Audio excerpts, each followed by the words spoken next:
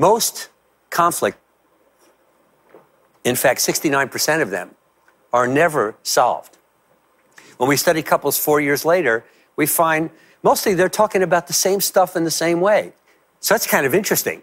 If it's not that changeable, then, what do you do to make a difference? That's Dr. John Gottman, and this is the Depression Detox Show.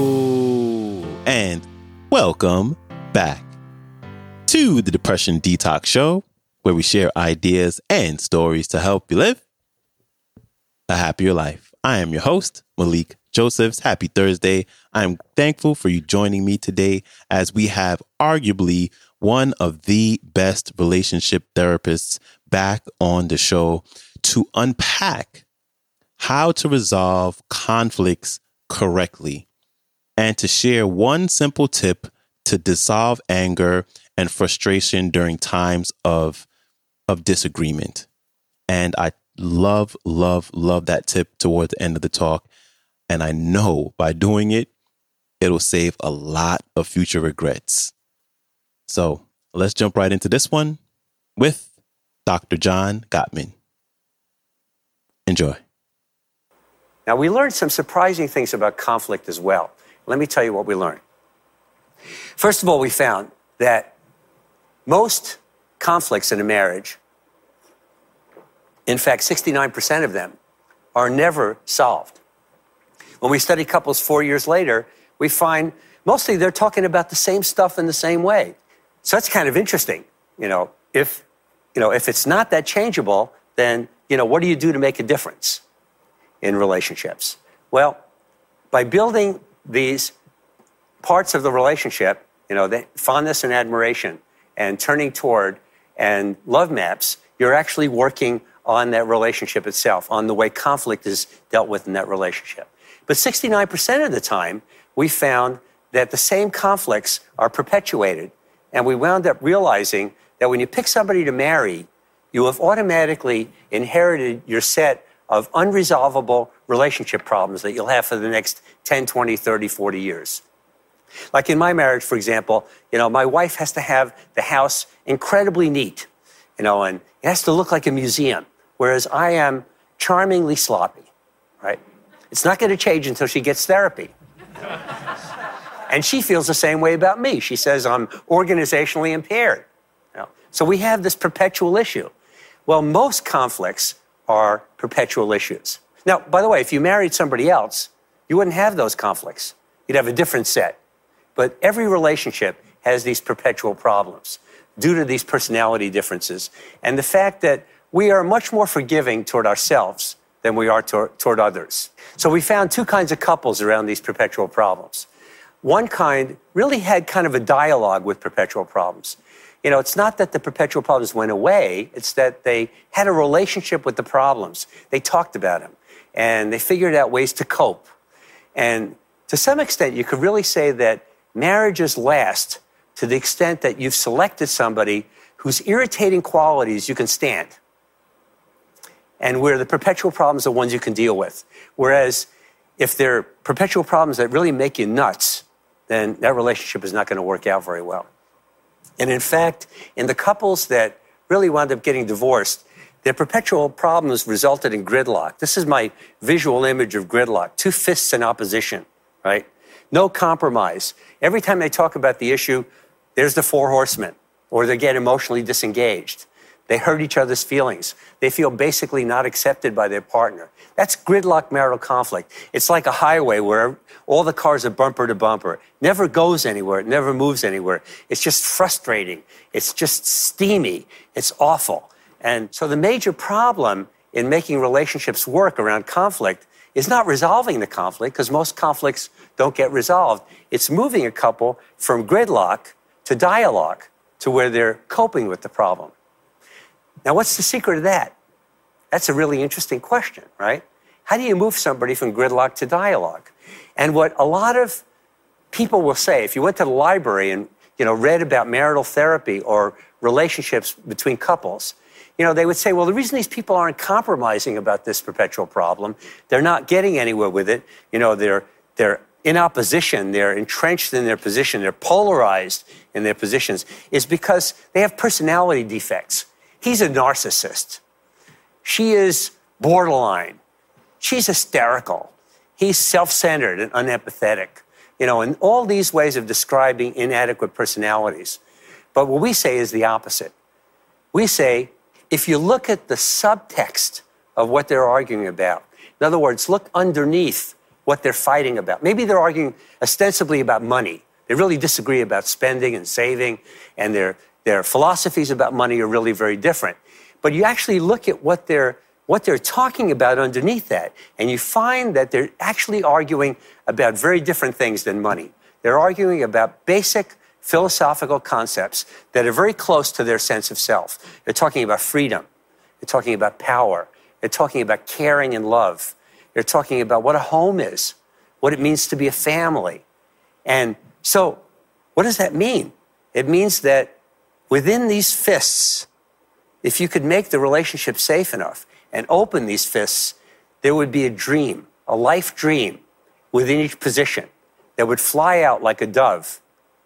And the reason they're not compromising is really understandable. So instead of us saying to people, the reason you're not compromising is that you're arrested at an earlier stage of development, you're immature, you have a personality defect, we say, no wonder you couldn't compromise.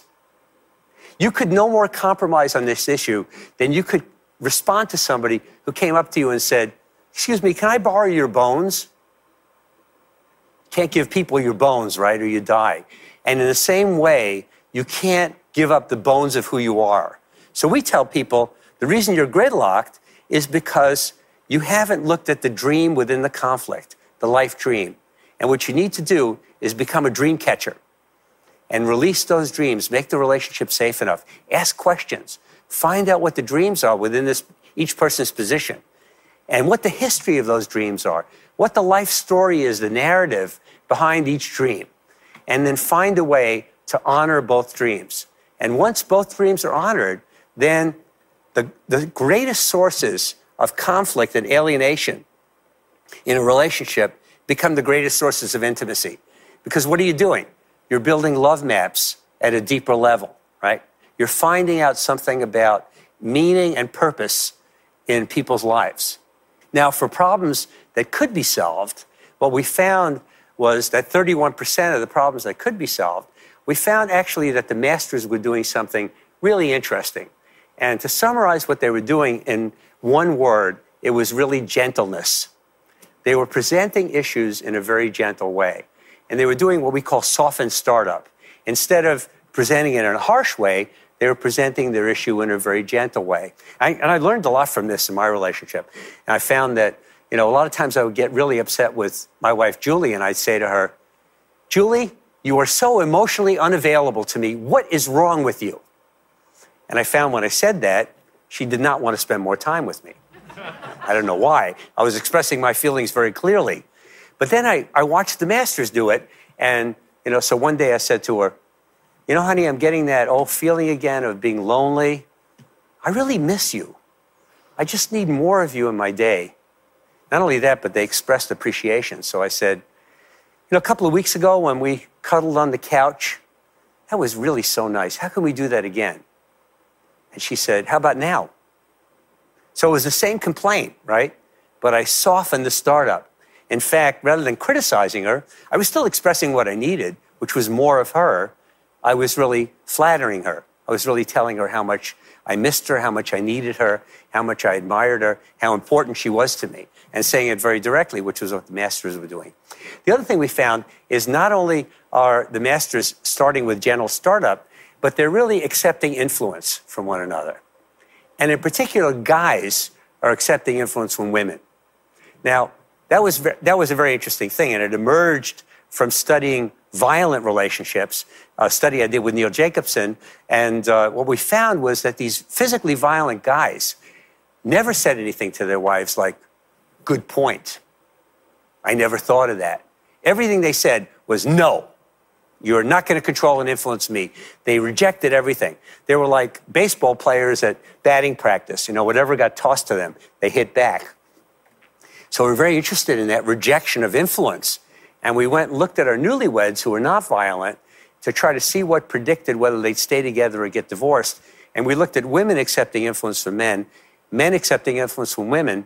And it didn't predict with women, but for guys who came up to close to where the women were, because the women were accepting influence in all relationships at a pretty high level, the guys who were accepting influence, their relationships stayed together. And we're living through a period in history where women are being emancipated on an international scale in most nations.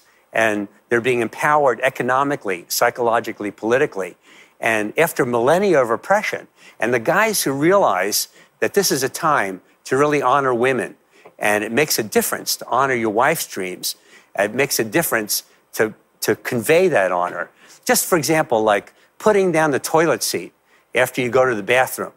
Now it takes as much work for a woman to put it down as for a man to put it down.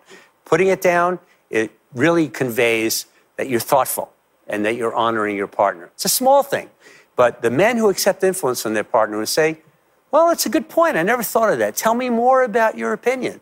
Let me consider that. Let me find out why you see things the way you see things. Those guys are way ahead of the game. Okay. Now, not only did the masters have gentle startup and did the guys accept influence, but also they moved toward compromise. And they were able to compromise. And one of the things they did was very interesting. And because we collected data on heart rate and blood flow velocity, on physiology while people were interacting, we found that calming down was a very, very important part of this whole equation. When your heart rate gets above 100 beats a minute, your body starts secreting adrenaline, and your arteries start constricting, and blood flow shuts down to the gut and the kidney, and you start sweating more. Blood pressure increases. The kidney starts producing a substance called renin, which leads to angiotensin, which also increases blood volume and blood pressure. All this stuff is going on. Well, it has adaptive value when you're trying to escape from a predator, or there's a car coming in your lane and you have to get out of the way, right? That's adaptive. But when you're in the middle of a marital discussion, this kind of physiological arousal is very maladaptive because you cannot process information very well. You can't be very creative. You're not a very good problem solver when your heart rate gets above 100 beats a minute. So what really has to happen is people have to calm down and take breaks and really calm themselves and self-soothe. So in one study we actually did this trick with people. We waited for their heart rate to get above 100 beats a minute, and we went out and said to the couple, we're having some trouble with our equipment. Would you stop talking about this problem until we repair it? And we gave them magazines to read, right? Now, it wasn't true. The equipment was working. We waited actually for their heart rate to go down, down, down, down, down. And when it went back to baseline, we came in and said, okay, the equipment's working now. You can talk about the issue again. Why did we do that? We wanted to see if it would be different, if their discussion of the problem would be different when their heart rates were low than when they were high. I can tell you, for the most part, it was like a different relationship. When the heart rate was low, all of a sudden people had a sense of humor, they listened well, they were more creative problem solvers. So we learned from this that, reducing flooding and physiologically reducing your arousal is a very important part. And one of the most important things you can do to really make that happen is to take a break, call a timeout. And what we found in studying violent couples was that they never did that. Whenever they had a violent fight, there was one person who wanted to get away from the other and have a timeout, and the other one would say, no way, you're not abandoning me. You're not having a timeout. And so the conflict would escalate. So monitoring your physiological arousal is very important. Now, this is nobody's fault, right? I mean, when your heart rate gets up, you get defensive, you're really in a state of fight or flight, and there's no way you can be a good problem solver and you can listen well. Big thanks to Dr. John Gottman for stopping by. I got this clip from YouTube. It is entitled, Making Marriage Work, Dr. John Gottman. If you'd like to connect with him, you can go to his website, Gottman.com. His Instagram is Gottman Institute, and his latest book is entitled The Love Prescription, 7 Days to More Intimacy, Connection, and Joy. And it's a trip because I often go to Barnes and Noble with my daughter, and we happen to sit by this kind of makeshift stage. And we typically get a couple of books and we read them. And then she has some time to read her books, and I have some time to kind of peruse through mine, pretty much just a table of contents at that point. But it just so happens when I sat down with her, that particular book, the book that I just mentioned by Dr. John Gottman, was sitting right there on the stage. So I did check it out. The table of contents looked pretty good, so you may want to pick that one up. And lastly, if you'd like to check out the last time we had him on the show, you can go back and check out episode number 197. And as always, I have all the links to connect with him, his work, and everything I just mentioned. They will all be in the show description below. And that is a wrap for me. I appreciate you. I hope you have a fantastic rest of your day. And I will see you back here tomorrow. So, until then, stay strong. Later.